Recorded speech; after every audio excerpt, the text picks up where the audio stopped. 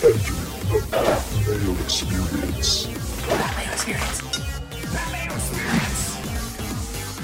Pat Mayo Experience.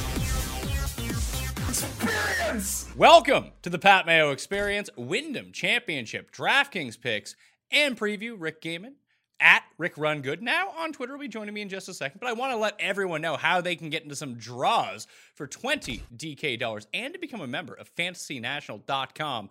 Right now, the golf season's not over. There's still like boku bucks to be won in DraftKings Golf for the rest of the season. Then like the new season starts like midway through September. So build your nice bankroll for football right now, or just hold it over to the swing season when we actually do print. Like my picks have been so garbage for like the past 3 months. Swing season, early season, when like people are paying half attention, that is when Fantasy National really hammers down and gives you the good picks, because not everyone is just kind of playing them. You're playing against people who are just like, oh, I'm playing football this week, I'll play some golf too. That's when you can really capitalize. We had a great swing season the past 2 years. I expect another really nice one for the upcoming season. So FantasyNational.com, become a member, hit the description or comment section of this video or podcast, and check out the link to the Pat Mayo Experience DraftKings Open. 3,000 spots this week. It's over half filled already. So you're going to want to get into the best no-rake tournament. Well, it's the best tournament because it has no rake on DraftKings. But if you want to get into a draw for 20 DK bucks, smash the like button for the episode, leave your DraftKings handle in the comment section, and then tell me which player over $9,000 this week is most likely to miss the cut. Rick Gaiman from DFSOnDemand.com is on the line with me right now. How do you like my draw versus your draw from last week? Well, I like it better because of the timing. Yeah, I had a draw last week. Which guy over 10K is going to miss the cut? It was a no-cut event. Everyone told me what an idiot I was. It probably got more comments than anything else. So maybe I was a genius for doing it. But no, I was actually just an idiot. No, see, I think that works really well. You got to, because Twitter will like track engagement on anything, and then it'll like pump you up to suggested follows lists and things like that. It's how you rig the algorithm. Hey, it's the Tim Andercutt strategy of just having bad takes. Right. Forcing people to reply and tell you how wrong you are is probably not a bad strategy. See, it's why trolls exist on the internet and they have a ton of followers. Anyway, you can also get into a draw for 20 DK bucks by leaving a review for the audio podcast, 5 stars, DraftKings handle something nice about the show, or following me on Instagram at the PME, liking one of the golf photos that is up there, leaving your DraftKings handle in the comment section. Boom. All winners will be announced on next Monday's show. Jeff Feinberg says he will be there for that. But as I talked to Jeff yesterday, I recommend you go back and check out that show. But in the time between then and now, Jeff has become a father for the second time. Isabel River Feinberg entered the world this morning. So congratulations to Jeff, his family, his wife, healthy baby. So everyone go tweet at Jeff and give him your congratulations. And Rick, he wasn't able to get Rivers as the middle name, so it's just River. I think he did a hell of a job. I mean, to even get that close, I can't imagine the negotiations that he might have had to go through for that. I think Jeff did an excellent job. Congrats to him. Congrats to the family. And congrats to you as well. You're now a married man. You're just back from your honeymoon. There's a lot going on here. Everyone said, hey, Wyndham Championship, the FedEx Cup playoffs. This is a good time to take a vacation. Yeah, that's right. Let me head to Mexico for a week. I was watching Rory shoot a, whatever it was, 78 in the open round at the Open Championship. I thought he was playing great, Pat, but I was pretty intoxicated, so everything looks pretty good to me. Yeah, he played much better the next day. When he missed that like 1 foot putt that ended up costing him the cut, that probably wasn't the best. But hey, if you were so drunk it didn't matter. That sounds like a great situation to be in than actually having money on Rory at the Open Championship. Yeah, exactly. He looked a lot like I do. I missed those like 15-inch putts all the time. I was, laying around it. Everything looked good. You couldn't pull me down. So I saw that you had released an episode, and then I went and listened to it on your podcast feed about the merger between DraftKings and the PGA. Then we got to talking. Obviously, there's not going to be a live final this year. Hopefully that's something that comes in the future. There's just not enough time left to organize that, because people are like, oh yeah, let's have a live final this year. It's like, what are you going to do with the Tour Championship with like a weird scoring system and only 30 players in the field with no cut? No one wants that. Like, if you had qualified for the Fantasy Golf World Championship and that is the tournament where you actually had to go make your picks, that would be just horrible. It would really take away any advantage that you had, and obviously you're good enough to qualify, or you got really lucky one week, whichever one it might be. But it takes a lot of the skill out of the equation, because we don't even know how that tournament's going to unfold. I liked your idea of just picking a tournament to go to, and maybe we'll just have like our own live final, something like that. And I think Mayakoba is the one. If it wasn't in the middle of football season, it seems like the best bang for your buck. Pat, I was trying to rally up the troops to get to Mayakoba. That it would be the perfect situation. You still might find me down there. I'll go by myself if I have to. But no, to your point, I mean, I think it would be really cool to kind of get everybody. I mean, there's so many tour stops. We can figure something out. It doesn't have to be like the official live final. We'll hang around, maybe find a place to play golf. Like I want to do that. I think it's a really good community. So trying to narrow down what those locations might be. Everybody wants to do the Waste Management on the Classic. I've been to the Waste Management. Probably not the ideal setup. If you don't have a box on 16, it's an absolute gong show. There are so many people there. That's exactly kind of the same thing that I've heard. So I'm fading away from the Waste Management. Torrey Pines, I'm out close to Torrey Pines. They've got 2 courses, so everybody kind of gets spread out the first couple of days. So that might be a better viewing experience. So Honda was in there. We're trying to figure it out, but I think it's something we got to do next year. I'm telling you, Canadian Open, you Americans come up to Canada, your dollar goes an awful long way. I can take a $10 Uber to the course. It'll be perfect. I do love a good exchange rate, so that's a good flirt for me. And Toronto in the end of June. Pretty nice weather, I'm not going to lie to you. It's been fantastic here for like 2 months. I was going to say, is that the 6-week window where it's like good weather? That's right in there? 6-week window. Listen to your California privilege coming through. We get like a solid 7-8 weeks of good weather up here, all right? I know. I said something on Twitter about the West Coast, and my Philly buddies just absolutely shredded me. They told me give up your East Coast card. I'm a full Californian now, so super snobby. Yeah, I would probably trade in that card too. I'd give up my Canada card and take the California card any day, where it's just kind of nice and like 70 degrees 11 months of the year. I could handle that, I think. Yeah, we're ready for you. Come on out. All right, well, we'll see. I mean, can you lower your tax rate a bit? Then I might be good. No, that's the old sunshine tax. You gotta pay that for the palm trees, baby. All right, so it looks like I'm moving to Arizona or New Mexico. Then that's where I'm gonna be. That's where I'm gonna end up. So let's talk about the Wyndham Championship and the course itself. You released just a screenshot on Twitter right after the WGC ended, focusing on driving accuracy. Do you think that you will be targeting these driving accuracy mavens? 6 of the past 8 winners of the Wyndham Championship have finished inside the top 15 in driving accuracy for the week. But is that just enough to get you onto someone, do you think? Or do they need to have other skills that go along with it? Yeah, so not necessarily is driving accuracy the only thing, of course. It is more important this week than other weeks on the PGA Tour, which is kind of the thing that I was mostly getting at when we throw this type of stuff out on Twitter. And where I found that it was able to kind of bear itself was in some of those value picks. It's like the Ryan Armours, it's the long shots, it's the guys under 7,500, things like that their accuracy allows them or puts them in a position where most weeks they're not able to find success at a course. They can find it here at Sedgefield. So obviously someone like Brandt Snedeker, who's not known for his accuracy off the tee, has had plenty of success here. So it's certainly not just the only thing that I'm looking at, but I'm certainly weighing whether it's accuracy, strokes gained off the tee, good drive percentage, fairways gained, like all those driving stats that show that you're a better driver of the golf ball than the rest of the field. I'm definitely weighing them more this week. Yeah, the big one that I'm using, I actually mixed it into my modeling on fantasynational.com, is the Fantasy National stat fairways gained. I like it more than driving accuracy because driving accuracy doesn't really give you a good gauge. I mean, it does. Like, if you're just offhand looking at it, the guys at the top are going to be fairly straight hitters and find fairways more often. But a lot of driving accuracy really depends on where you play.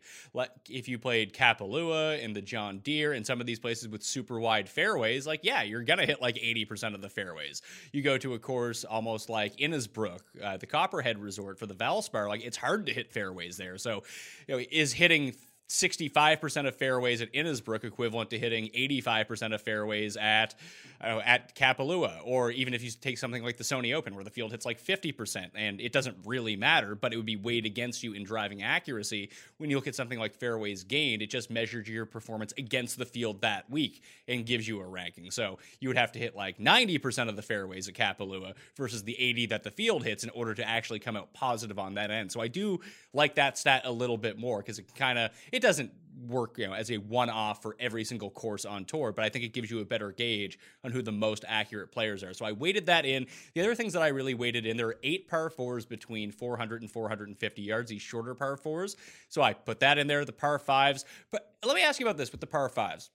So looking at par 5s gained or par 5 scoring, par 5 birdies or better, whatever it might be, is usually one thing if it takes, not all the field can reach the greens in 2, but all of the field, regardless of how short you hit the ball off the tee, are going to be able to attack both of these par 5s. 70 eagles last year on this course in terms of eagles. Does that de-emphasize par 5 scoring for you because it's just available to the entire field now? It doesn't show you who's actually better at some of these longer par 5s because there are none? Yeah, I think it does. It's one of these things when I run all the stats through, and I think, all across the industry, a lot of us do this, right, to try to figure out what the most important stats are. Par 5 scoring does usually show up on these par 70s, even though there are a bunch of par 4s, because you only get 2 opportunities to take advantage of par 5s. Unfortunately, it didn't even come close for me this week in the model because of what I believe is what you just described, Pat, which is everyone has access to these par 5s. It's not like half the field can get there in 2. There's not really a risk reward aspect to it. It's just like, hey, they're almost like long par 4s. Everyone's playing it. There's not a huge edge on either side of it. And it did not show up as one of the most important stats. It was actually quite interesting to see. Yeah, when I looked at it, like the overall field, like if you go to the course breakdown page on Fantasy National, it shows you whether the top 20, the top 10, top 5, miscut players, the winner, like you can search by certain strokes gained stats of whatever you would like to see the finishing position of these guys. Par 5 gained rates out higher than par 4s gained or par 3s gained, and it's substantially higher, which usually leads me to believe that the par 5s are just easy, and then the Brian Gays and Ryan Armours of the world can really go attack them as well. So it's really tough to overweight that by any means. You'd want it at a course where, you mentioned, the risk reward is a lot higher than the Hidekis of the world really separate themselves from the pack because you know that they'll have the shot to get there in 2, where that's not the case this week. So besides approach, did you factor in these par 4s like I did because there's 8 of them?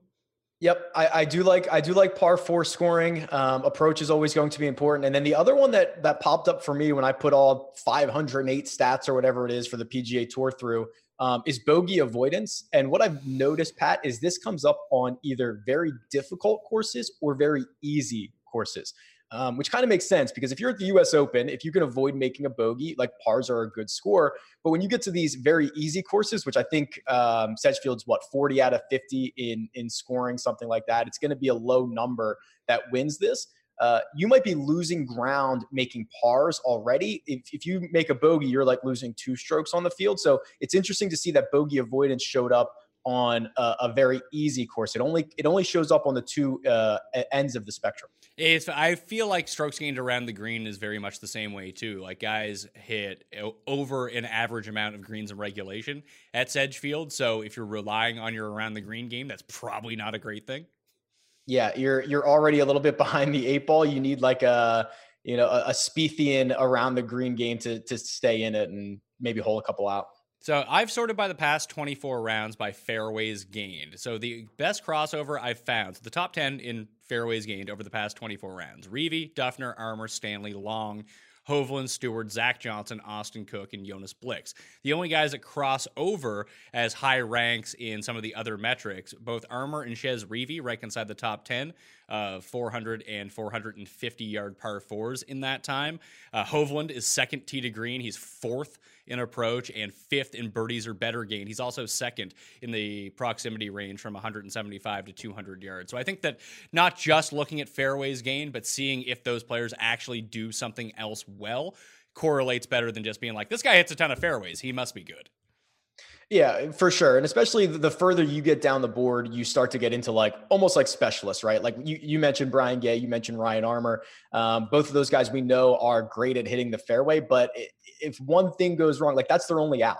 So getting somebody who at least has something other than a straight driver, maybe it is they can perform on par 4s. Maybe they're better than average on approaches, especially the further you get down the board. If you can find guys with 1.5, 2 skills, you're doing better than their peers. So let's talk about the plus 10K players in the field now. Webb Simpson, coming off a great week at the WGC, is the most expensive player. He's $11,200. The last time he was above $11,000, he came T3 at the RSM back in the swing season. Then it's Hideki, Spieth, Morikawa coming off the win, the defending champ, Brandt Snedeker, who was very good tee to green on the weekend at the WGC, just could not get that putter rolling.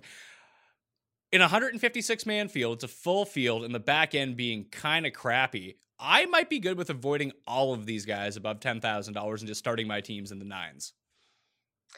It's going to be tough. I'm happy to avoid three of these guys. Like I have pretty little interest in Spieth, Hideki, and Morikawa. The other two, Webb and Brandt, will probably reel me in. Now it's early in the week. I haven't started building these lineups yet. I imagine to your point, Pat, it is going to be a little difficult to stomach some of these lineups if we have to put one of these guys in. But I think there are some value plays. We've already mentioned a couple of them under 7K that I think you can kind of balance it out a little bit if you want to go get Webb, if you want to go get Brandt, like I'm kind of looking at. So it's going to depend a lot on build and what you're able to stomach. But I wouldn't kill you for starting below it. I just don't think I'll get there.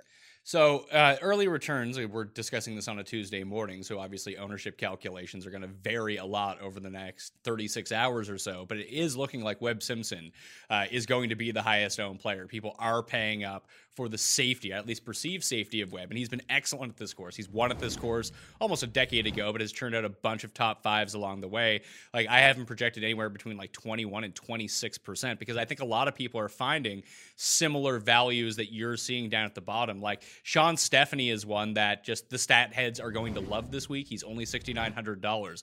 So I can see a lot of combinations of Webb Simpson, Sean Stephanie, potentially Ryan Armour as well, and just flooding your lineups that way and trying to figure it out in between. I have nothing against Webb at his price. I actually quite like Webb. I like him the most of all the plus 10K players, but I don't love what that does to my lineups at the very bottom. Like I don't have a whole lot of faith in some of these $6,000 guys as well as they rate out. Yeah, it's that combination that you mentioned, Webb and Ryan Armour, or even our buddy Andrew Landry's down there. Like, I think those will be popular starting places, and then having to differentiate yourselves in other spots. It's really just a matter of, I think, what type of contest you're playing, right? I mean, Webb named his daughter Wyndham after this event. He loves it here, and it's the record shows it. He's been absolutely excellent. So it's not a matter of is Webb a good play. It's a matter of are you able to build five other guys around him and feel comfortable with it when you press the submit button. The other big thing too, like. Well, I acknowledge that Webb is the betting favorite in this tournament. Hideki's one of the best players on earth, and he's here, and no one really seems to care. But when I look at the $10,000 guys and the $9,000 guys, I really don't see that big of a gap in talent, to be perfectly honest with you. No, I mean, even when you get down under 10K, like Paul Casey, who we'll probably have to talk about, like he's sitting there $9,800. Like if you want to start your lineups there, you'd probably be very different. Paul Casey is another guy who probably isn't being talked up enough already early in the week. So there isn't a huge difference. Snedeker, as much as I love Snedeker this week, he obviously gets the 10K boost for just being here at the Wyndham and shooting a 59 last year and going wire to wire and all that good stuff. So you're probably right. There isn't a huge difference between like tier 1 and tier 2 here, especially the bottom of tier 1 and the top of tier 2. So like Casey, Reed, Horschel, Hovland, Wolf, Reavie, Sabatini, Neiman, and Cam Smith. That's the entire $9,000 range. I love Reed this week. I'm just going to back Reed. And like, if you tell me that, Jordan Spieth is over $1,000 better than Patrick Reed, I'm going to kind of laugh at you because that's not true. They're about the same, I would think. Hovland at $9,500 actually seems like he's kind of underpriced for this field. I know he's going to be popular. I don't care. I think he's probably one of the three best players in this field. So at $9,500, I'm in on that. And I'll probably just end up riding Neiman. But the other guys that you talked about, like Casey, Chez Reavie rates out just so excellent for this field. And even someone like Billy Horschel, like I think I'd be more prone to take Casey or Chez, but it does seem like you can find low-owned good players in the 6K area that aren't substantially worse than the 10K guys. Yeah, so Reavie apps like breaks my model this week. Me too. Yeah, by all accounts, he's like the perfect course fit. He's missed 3 of the last 4 cuts here. So, I mean, this is the difference between course history and course fit, I suppose. But excellent, super accurate off the tee. He's like best in the field in par 4s. He's great on approaches. After that win, he missed a couple of cuts in a row. He had a decent performance at the WGC last week. I think he was like T27. So hopefully he's rounding back into it after that, 11-year gap or whatever it was between his two wins. He's getting back into the swing of things. But yeah, he just absolutely breaks it for me. I think I'd be stupid not to get him in some lineups here. Yeah, T27 last week at the WGC, and that's also like when you think about like strokes gained, that's strokes gained against the field, and that was a very high end field. So it's, it rates out a little bit better than if he had done it at the Barracuda in terms of some of these numbers. And the big thing was he lost a bunch of strokes around the green, 3.2 strokes around the green in the negative of the WGC, lost 2 strokes putting, gained 3.5 off the tee, and gained almost 3 through approach. So the ball striking was top notch. And if we talk about these players that score really well on the par fours from that certain range and hit every fairway, that is Chez Reavie. Like, you feel like you almost have to use him, but I don't think that people will go back to him. I'm not sure how this plays out for him. Well, I just don't think there's a lot. Like, I don't think he garners a lot of buzz like over the course of the season, right? I don't think anyone's ever super excited to play him. And then the fact that you have like, a couple of narratives here. No one wants to play a guy like after he wins, and then he goes out and misses a couple cuts, and you're like, well, I'm definitely not going to play him. He doesn't have any course. His course history here stinks. Like, there's really no reason to play him unless you're looking at the model, unless you're looking at a course fit and saying, well, here's what we've determined are the stats that are able to find success for the Wyndham Championship. And who checks off all the boxes? Chez Reavie does. So it's a pretty specific situation that you have to even uncover Reavie as a play. And then again, look at all of that and say, okay, I'm still going to play him after the missed cuts and the bad course history. One of the fun features of the ownership projections on Fantasy National is you can see how many people have favored a player, how many people you have the calculated ownership as it tries to weight itself out, but you can see how many actual lineups they've been generated in the number of lineups that have been generated so far. So he's highly favorited this week. Like, people are like, oh yeah, Chez Reavie, perfect, I'll put him in. But he's not ending up in a lot of people's lineups, which is kind of funny. Like, he's someone that everyone kind of likes, but he's not their first choice in that range. Like, Hovland is the first choice in that range. Reed is the first choice in that range. Or if you build one of these Webb Snedeker teams or Webb Reed teams, you just physically cannot afford his salary on it. So he's someone that's popping up as like a tertiary or secondary pick that people like, but he's not like a full commitment guy. I think I might have to go full commitment here on Chez. Put him in like 30-35% of my lineups.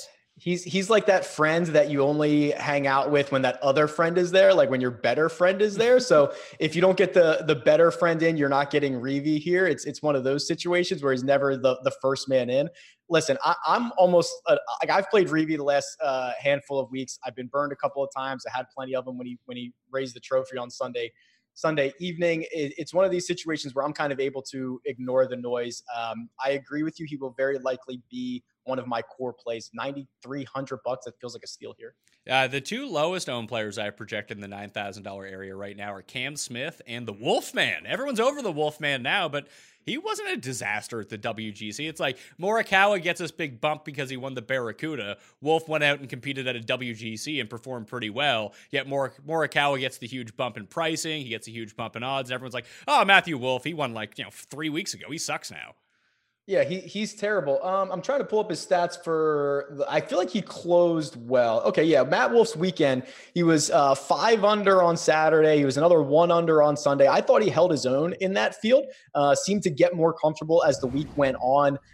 He has such a unique elite skill set that it's interesting when we see these young guys go to courses for the first time and see what they're going to be able to do. And some of them are just able to adapt. And I have a feeling that Wolf's skill set allows him to find success in a lot of different places. So I certainly won't kill you for going to Wolf. And then Cam Smith, which you mentioned, I think the perception of Cam Smith does not align with the actual reality around Cam Smith. He's got a couple of really good finishes in a row, but we've kind of seen him, whether it's at, only for a few holes over the course of a tournament, like he'll be at the top of the leaderboard, he'll be in second place, he'll be up there contending. And then he finishes, T12 or whatever. And everyone's like, oh, that's kind of a disappointment. When really, if you would have told me before the tournament started that Cam Smith was going to finish in 12th for the WGC, I would have been super stoked about it. So I think perception's a little off on Cam Smith. I agree with both of those guys. So for me, it's going to be Reed, it's going to be Hovland, it's going to be Reavie, and then probably Joaquin Niemann. I just can't quit Niemann. It feels like he's really close, doesn't it? I mean, I guess closer than he's been in a while. Yes.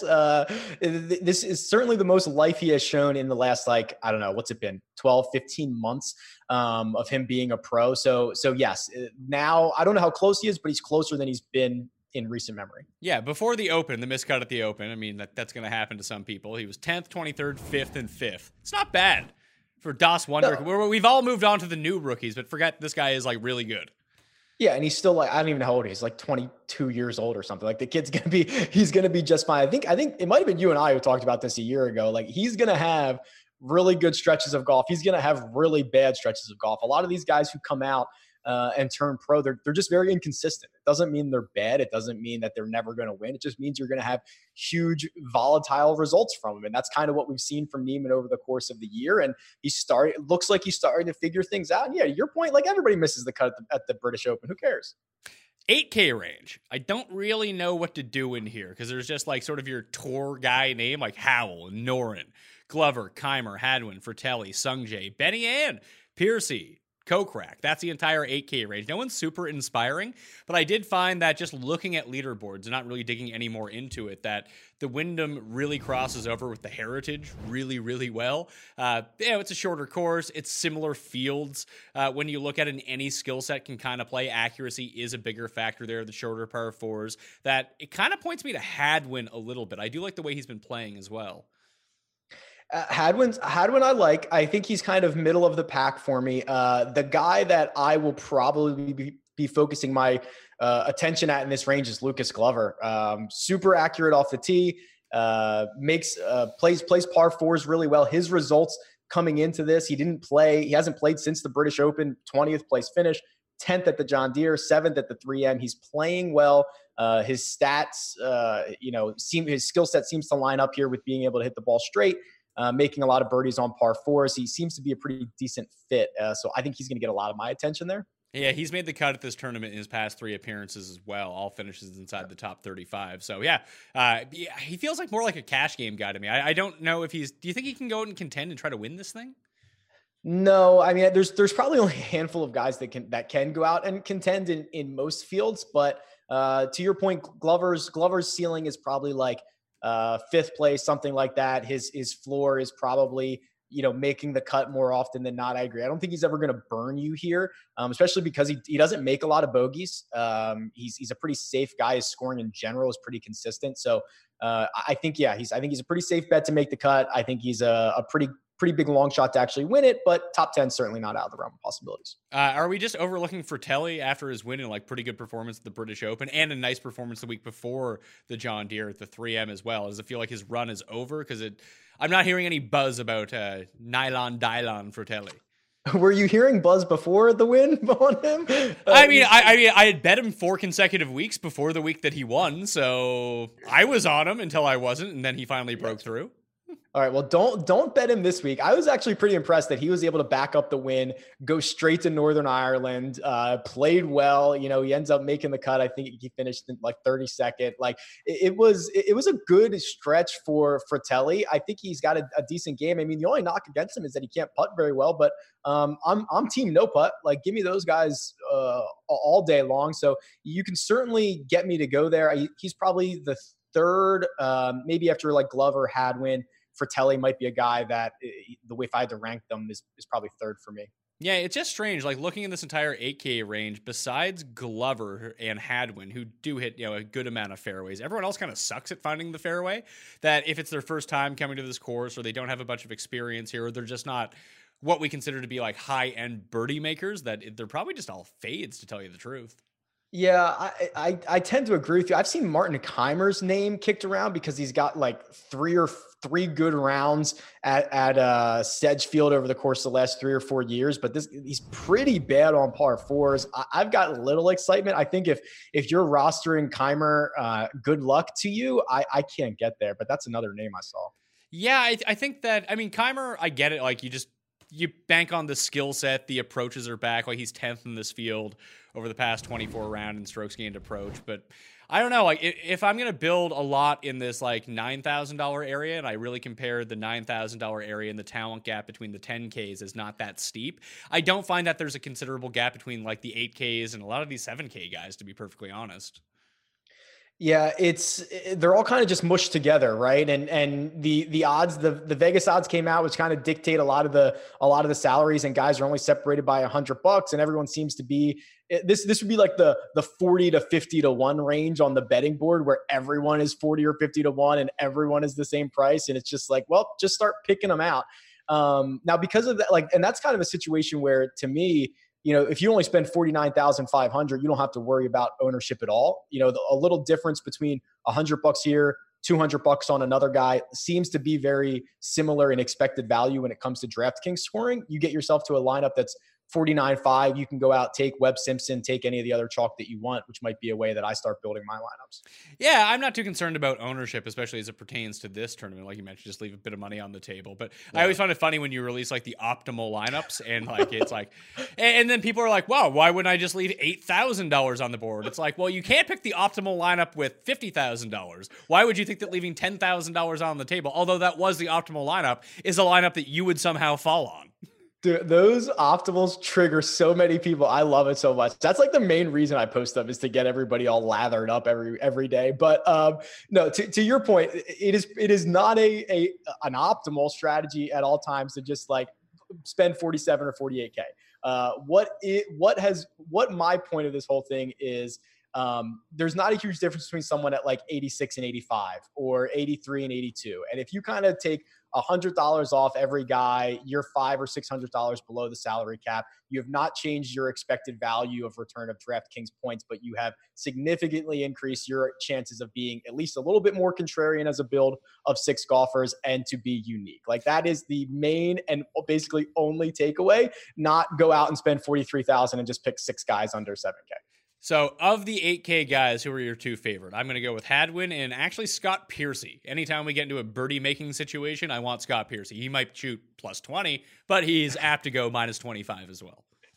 Yeah, that's pretty fair. Glover is to me is a solid 1. And then I could probably interchange either Hadwin or maybe Fratelli. I'd probably go Hadwin. And in 3 starts at the Wyndham Championship, Scott Piercy has made the cut every single time. So that's always good news. But it's like 2014, 2016, 2018. It's been over the course of some years here for Scott Piercy. Let's take a break so I can tell you about Away, the thoughtful luggage for modern travel. Away creates a thoughtful product designed to change how you see the world. They started with the perfect suitcase, created with features that make travel more seamless. And I can actually talk to you. I actually have an Away carry-on. I have the bigger carry-on, which I think everyone should really get. If it's a carry-on, you probably want something as big as possible. They're super light as well. It's made traveling much better. It's super sturdy, and it comes with a charger plugged into like an external charger plugged into the front of it. So you charge that up. So when you're sitting on the plane and there's no outlets, or you're sitting in you're waiting at the gate, you can just plug your phone in. You can plug whatever in and have it go. It just clips in really nicely. It's an awesome feature to have, and it's sized just to make the most of your overhead bin. It's lightweight. It has a durable shell made to last for a lifetime of travel. And the 100-day trial lets you try any Away product on the road and test it out for yourself. Don't just take my word for it. You should take my word for it, because it's excellent, by the way. But you can just have the 100-day trial and figure it out yourself. And a lifetime warranty means they'll fix or replace your bag if it ever gets damaged. And a built-in compression pad helps you pack more into that as well. It's TSA approved combination, The locks keep your belongings safe. You get to pick your lock. You keep it sturdy. It's fantastic.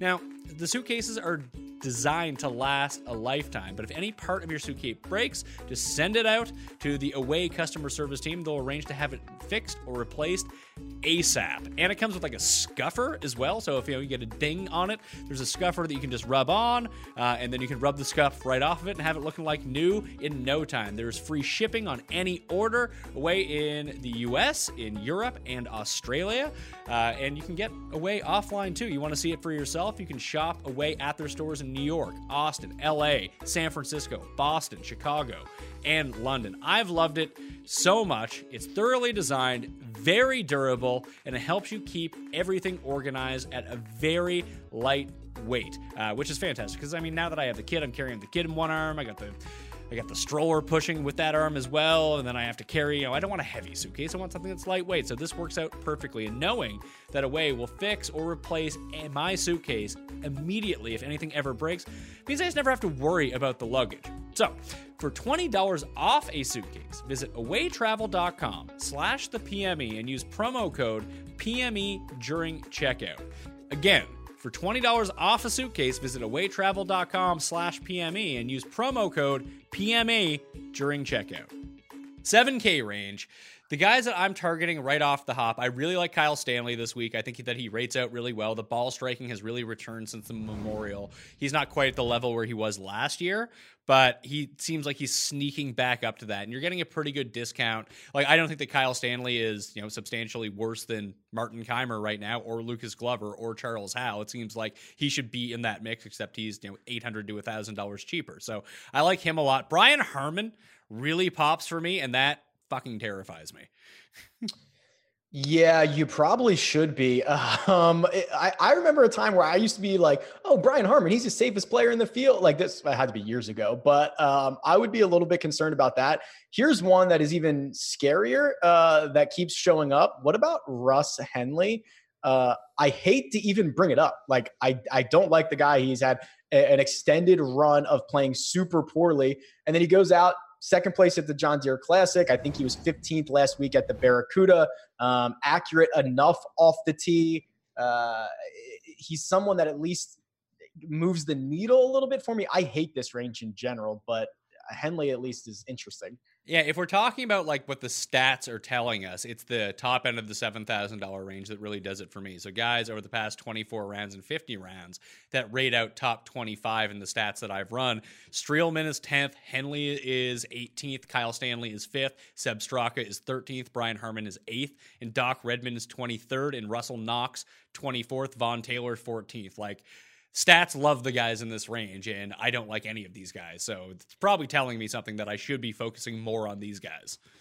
Yeah. Now this is the range where we probably start to get in some of these guys that need to get in, right? For the top 125. I think Duffner is on the bubble. Who else around here is close? Duffner's not even really on the bubble. Like, he needs a good week in order to get in. Like, Noren is actually the bubble guy right now. He's 125. So he needs to make the cut, and he should be safe. But I'm not trying to project too much onto that, to tell you the truth. Like, what if it's one of those things where, oh yeah, he needs a good week in order to get in. Well, what if the pressure is too much and it goes exactly the opposite way? Like, you can't. Yep. It's going to work out for someone to be like, oh, this guy is 138th. He needed a good week to get in. I'm going to take him. He has a good week, and you look like a genius. But that probably had nothing to do with him needing to get in. You know what I mean?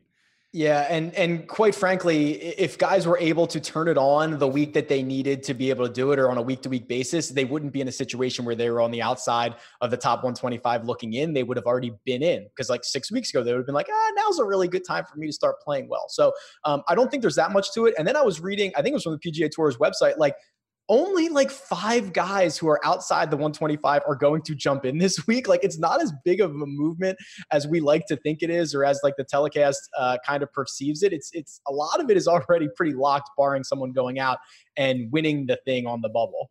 I think that, Duffner's a guy I backed throughout the course of the summer, and he just completely let me down following the Wells Fargo. That now that I'm off of him, that he's probably the guy that breaks through and ends up winning this week. And he's skill set wise rates out really well for this course. I just don't trust him to make enough putts to go out and win this thing. I don't trust him to make any putts. If there is one golfer on tour that putts like me, it is Jason Duffner, especially over those 3-footers. Like, my knee's not just like he does. So it's not a knock against him. Like, hey, we're the same guy. What about Doc Redman? I think, he's been playing well. He's the young kid who kind of gets overlooked with some of these other guys, but he's posted some really good finishes. We have a much smaller sample size on him than we do on the rest of these guys. But I was surprised to see him take the week off at he didn't play the Open Championship. Oh, no, he did.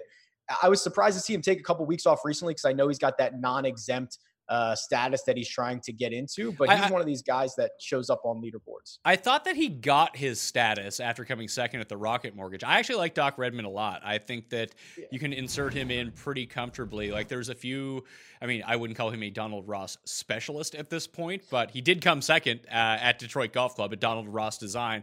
This is a Donald Ross design. He's going to be in the FedEx Cup playoffs, it looks like. So maybe he can find his way to Eastlake and maybe he has a shot there as well. But he hits enough fairways. He makes enough birdies. He's a pretty good putter. Not a great putter. He's a decent putter. And he does seem like he's coming in at a value. Like he's not on the level in terms of status as the Morikawas or Hovlands or even Matthew Wolff or even Neiman, who was once the top amateur in the world. But he's like the mini tier behind them, and you're getting a $2,000 to $3,000 break on his price. Right. Yeah. And in a field like this where things go a little haywire, the further down the list you go, and we're talking about names like, oh, can I trust Russ Henley? Can I trust Jason Duffner? Talking about guys that are things that guys have a lot to play for. Like this is, Doc Redman's career, right? He's trying to make a good run in his first real season on tour. Like I think I know he's playing much better than some of these other guys in the range. And I like his game. So the two guys that I really wanted to focus on here in the $7,000 area, just based on their pedigree, like Martin Keimer is a name that people recognize because the guy's won 2 majors. But if we're thinking about like official world golf ranks or names that we've thought about in previous years, Brennan Grace is in this range, who is not playing well whatsoever, but he is a previous winner at the Heritage, which is a crossover course to this. And Lucas Beauregard is just kind of down there in the $7,000 range. He's a huge boomer bust type of player, but compared to everyone surrounding him, he's like 40th in the world rankings, and the guys around him are 300th in the world rankings. Yeah, that was one of the names that I did a double take on as well for that exact reason, which is like, okay, what you get down in like the mid sevens is like, here's all these guys who are 300th world ranked golfers, and then you get Beauregard, and you're like, oh, well, we've at least seen him get scorching hot for multiple days at a time, which is what you're going to have to do to win a golf tournament, or in his case, maybe come top 5. So I think he's somewhat interesting. And then if you want to go just like super recent form, boom or bust in the type of way that you're describing as well, Troy Merritt comes in second last week. He had a top 10 just a few starts ago at the 3M, I believe. Sandwich that in between a couple of missed cuts. Like he's someone that, again, boom or bust, no level of consistency, but shows up down here for a pretty good price. Yeah, I have him 22nd rated out. Nick Watney is another player that tends to play well at Donald Ross designs too. He's down in this range. Zach Johnson, someone who actually does need a good week to get into the FedEx Cup playoffs. I just don't know what to make of him. Like he's down here. Corey Connors is down here. Spawn, Munoz. And Siwoo Kim is down here, obviously, who is just excellent. There's like 40. Okay, Siwoo we can talk about. There's like 40 guys in this range of $1,000. It's super interesting. Zach Johnson, I think he's just, I don't know. He just might be washed at this point. It's definitely the down end of his career. And Corey Connors, if you didn't have to putt, he'd win every golf tournament. Siwoo is interesting because when you compare maybe it's not the Vegas odds, because I know his Vegas odds are pretty long too, but when you compare like expected win percentage, like this guy just won here, 3 years ago? Wasn't it Sprant, Stenson, and then Siwoo won it 3 years ago? For him to be as low as he is was a little bit jarring when I first came across it. Yeah, it's funny. Like he plays well at these shorter courses. Obviously, he won the Players. He's won here. He's played really well at the Heritage in the past. He played really well at Pebble Beach this season as well. It's just one of those things. Either he's on or he's off, and he has been off for some time now. He's lost strokes on approach in 7 consecutive tournaments. He's missed the cut in 5 consecutive tournaments. I don't know if I want to play him on my DraftKings roster, but I will definitely be betting him at 160 to 1. Yeah, so for the record, Siwoo Kim actually has the lowest floor of any projected golfer, and one of the, kind of like a medium high floor. So I know my projections are pretty good if that's the case. That sounds exactly like Siwoo, and it's like here's all the low projections, here's all the floor projections, and then Siwoo is like the very bottom. His floor can be as low as anybody's. So let's talk about these guys in the 6K range that you can fill out your lineup with if you want to go spend at the very top, whether it be Webb and another guy in the 9s, Webb and another guy in the 10s, just 2 10K guys. We mentioned Ryan Armour, Andrew Landry. Joel Damon is one that statistically rates out pretty well here. Adam Long actually popped up for me. Adam Long's probably the one that I'm going to end up using. He's down at $6,500. Peter Malnati is someone we kind of glossed over. He's $7,100. I like Peter Malnati a lot this week as well. is there anyone that just leaps off the page to you? Because I don't know if I want to be playing like $6,000 chalk at the Wyndham Championship. Oh, yeah, that's a really scary thought. There is no one that leaps off, but there are the names that you mentioned are kind of the similar names that I'm on, right? I think everyone is going to be very interested in Ryan Armour. Back-to-back top 8 finishes. He drives the ball really well. I understand it, but if he gets up to the ranges of ownership where we start to get concerned that he is chalky, it might be an opportunity to go to someone like Andrew Landry, who is finally showing us signs of life recently. He's another guy who hits the ball very straight, hits a lot of fairways. I think he could find success here. The other guy then, and we mentioned it at the top, I believe, this is like the one chance a year you get to play Brian Gay. There's only a couple courses you can play him on every year. It's like the Wyndham, RBC Heritage, finished well last year. So if you want to go out and get Brian Gay, this is your once a year opportunity. But I'm not super stoked to roster any of these guys. I'm just going to use them as kind of lineup filler and try to spread it around and try to be a little bit different. You're right. I don't want to take the guy down here that's 20% owned. Is it time to go back to Luke List? Oh man, I don't know. Misser of 5 straight cuts, Luke List. We might have to have an intervention on Luke List, my friend. I just like, there's no life there. It's really bad. Yeah. I don't know what happened to him. He was so good. Like for the while, it was just like the guy can't putt. If he could just make an average amount of putts, he would have won 3 tournaments. But it seems like he's now peaked, and it's now just all on the downswing. It really bums me out. Yeah, it's a shame. And it's funny because, and we've talked about this, like Luke List used to break every single model every single week just because he couldn't putt. And you'd have to look at it and be like, oh, okay, like Luke List is number 3 in my model, but like I know what that really means. Now he's not even showing up there, and I'm like, oh man, it must be really bad because he wasn't even getting a ton of results. He had a couple of high finishes when he was breaking the model. Now he's not even showing up, so I know it's down in the dumps for Luke List. Yeah, he peaked at the PGA Championship when he squeezed out that finish to get into the Masters for next year. It's like, oh, I'm in the Masters next year? This is great. I don't have to do anything for the next 12 months. Yeah, just wait till April and then start playing again. Yeah, there's other guys down here. I mean, I'm not super excited about anybody, but you can't get me to Luke. Just trying to see, like, maybe if I just sort by, where's the Heritage? If I sort by Heritage and to see who played well there this year, maybe that'll give me some insight on who can just pop up from the back end this year. I remember Kokrak made that run on Sunday, so maybe that's good enough to sort himself out. The Gooch is always down here, right? He's always going to be great with his irons. He can kind of pop off at times. He can, but since he's like come back from injury, the irons haven't been very good. Like he had that nice performance in Detroit at the Donald Ross course. That was all putting related, shockingly enough. Yeah, and then I think he made a couple cuts, but basically he might have got MDF'd twice in a row. Like they were both like 70th place finishes, something like that. So he hasn't been great recently since that injury. Yeah, I'm just trying to parse it out. Like I said, Adam Long, Damon kind of scares me. Landry and Long are maybe my 2 preferences down here. Maybe Streb just because he's like playing all right.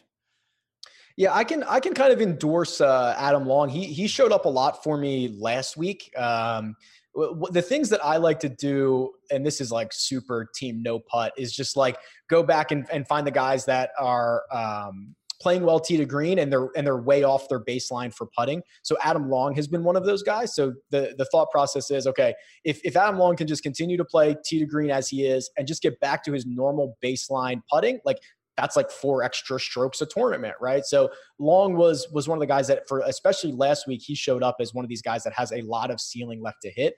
I haven't seen his name as much this week, but I can endorse based on just kind of his like last month or so. Looking at the Heritage from just earlier this year, obviously CT Pan was in contention at Wyndham last year, blew it on the 72nd hole, but then won RBC Heritage this year. So there's a nice crossover for you. Scott Piercy came 3rd. JT Poston came 6th. Streelman came 6th. Merritt came 10th. Brian Stewart came 16th. He's in the $6,000 area. Maybe yes, he was 67. Maybe like Poston and Stewart are 2 guys to look at. Yeah, that's not bad.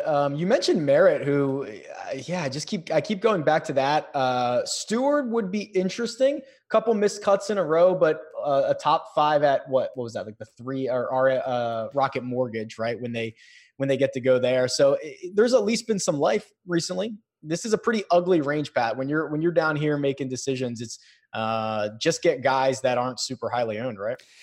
True, but like, do you even need to dip into this range? Like, if you do my strategy and just pass on all the $10,000 guys, you lose a lot of win equity that way. But maybe it's a week that those guys don't win, and the 9K range really dominates. You could fill your roster out pretty easily with 2 9K guys, an 8K guy, and 3 7K guys. Yeah, I think if you dip into the 10K, you're gonna have to dip into this range. I think that's where we draw the line, and it might only be from one guy, which is probably why Armour is going to show up in so many lineups. It's probably why, well, maybe Landry won't. He's not as popular, but like there's going to be like 2 guys in this range that show up in every lineup because they're paired with Snedeker or they're paired with Webb Simpson. So I think that's the delineation. If you are starting at Paul Casey, Patrick Reed, whatever it is in the $9,000 range, you probably don't have to get here. You can stick to that 7K range, fill up on those guys, get a couple of 8K guys and go about your day. All right. Any final thoughts on the Wyndham Championship? Are you excited for the playoffs in golf? Cautiously excited. I like the playoffs. I like the smaller fields. I like that they're going to narrow this down to 30. I'm super nervous about how it's going to go when Brooks Koepka starts at 10 under at the Tour Championship. So I won't knock it. My instinct is this is going to be horrible, but I won't knock it until I see it. I think the Tour had to do something to get one champion. The guy who wins the tournament is your FedEx Cup champion. So I like the idea of it. I'm a little nervous about how it's going to be executed. Do we have any idea how like gambling or DraftKings is going to work that week? Because people have like I want to say like 13 to 15 different people are like, oh, here's how it's definitely going to work, but they're all completely different ways that it's going to work. So no one has any idea. No one knows definitely how it's going to work. I mean, I guess the easiest way, like just build in what their starting position is, right? So Brooks Koepka was already going to be the favorite. He starts with a 2-shot lead, for example. Like he's going to have to be an even bigger favorite. I can't imagine the time and energy it would take for everybody to try to figure out, okay, his final score was 17 under, but he was really only 7 under because we spotted him 10 strokes. Like that to me sounds like an absolute nightmare. I'm hoping it's just like, hey, here's the DraftKings pricing. Brooks Koepka's like, let's do it, man. Like Koepka's like 16 grand, like something crazy, right? He's the best player in the field. He's got the lead. It's only 30 guys. Like, let's do something crazy. And just go from there. But I have no idea how it's going to work. Yeah, maybe it's just a nice week to play showdown contests. There you go. That's probably the best way to do it. Why did you change your Twitter handle? To me, I like the Rick Run Good brand. I think it's easier to say like, hey, Rick Run Good on YouTube, Rick Run Good on Twitter. DFS on demand to me was not like I was hiding behind the website's name, so to speak, but kind of like that. I've just always kind of liked the Rick Run Good aspect of it. So when I got I've always had both, and I just pulled the switch, and it was pretty painless. I just think it better fits what I'm trying to accomplish. All right. Go to the Rick Run Good YouTube channel or dfsondemand.com to check out all of Rick's work. There's videos, there's podcasts, there's a sports gambling show. Rick's got it all covered for you and focusing on PGA full time. So have fun with that over the swing season. Hey, I'm super stoked. To your point, we're going to pick on all those NFL guys who come in, think they're all big smarty pants, Pat, and try to jump into the swing season at Mayakoba, and we're going to take their money. It's going to be a lot of fun. Yeah, so it's the Matt Kuchar swing season of immense profits. At least that's what it was last year. Anyway, I'm Pat Mayo. You can follow me at the PME on Twitter, Facebook, and Instagram. My bets will be up on my Facebook page tomorrow, Wednesday afternoon. I'll have a football show dropping on Wednesday, MMA on Thursday, another football show on Friday. Football's almost here. I can't ignore that fact, so we have to go back to 2 days a week with golf, 2 days a week for football, and then eventually it'll just morph in to a completely football show until golf restarts itself again, all right? Smash the like button for the episode. Get into the Pat Mayo Experience DraftKings Open and become a member at fantasynational.com today, all right? Good luck at the Wyndham Championship. I'll see you next time. Pat Mayo Experience! Experience!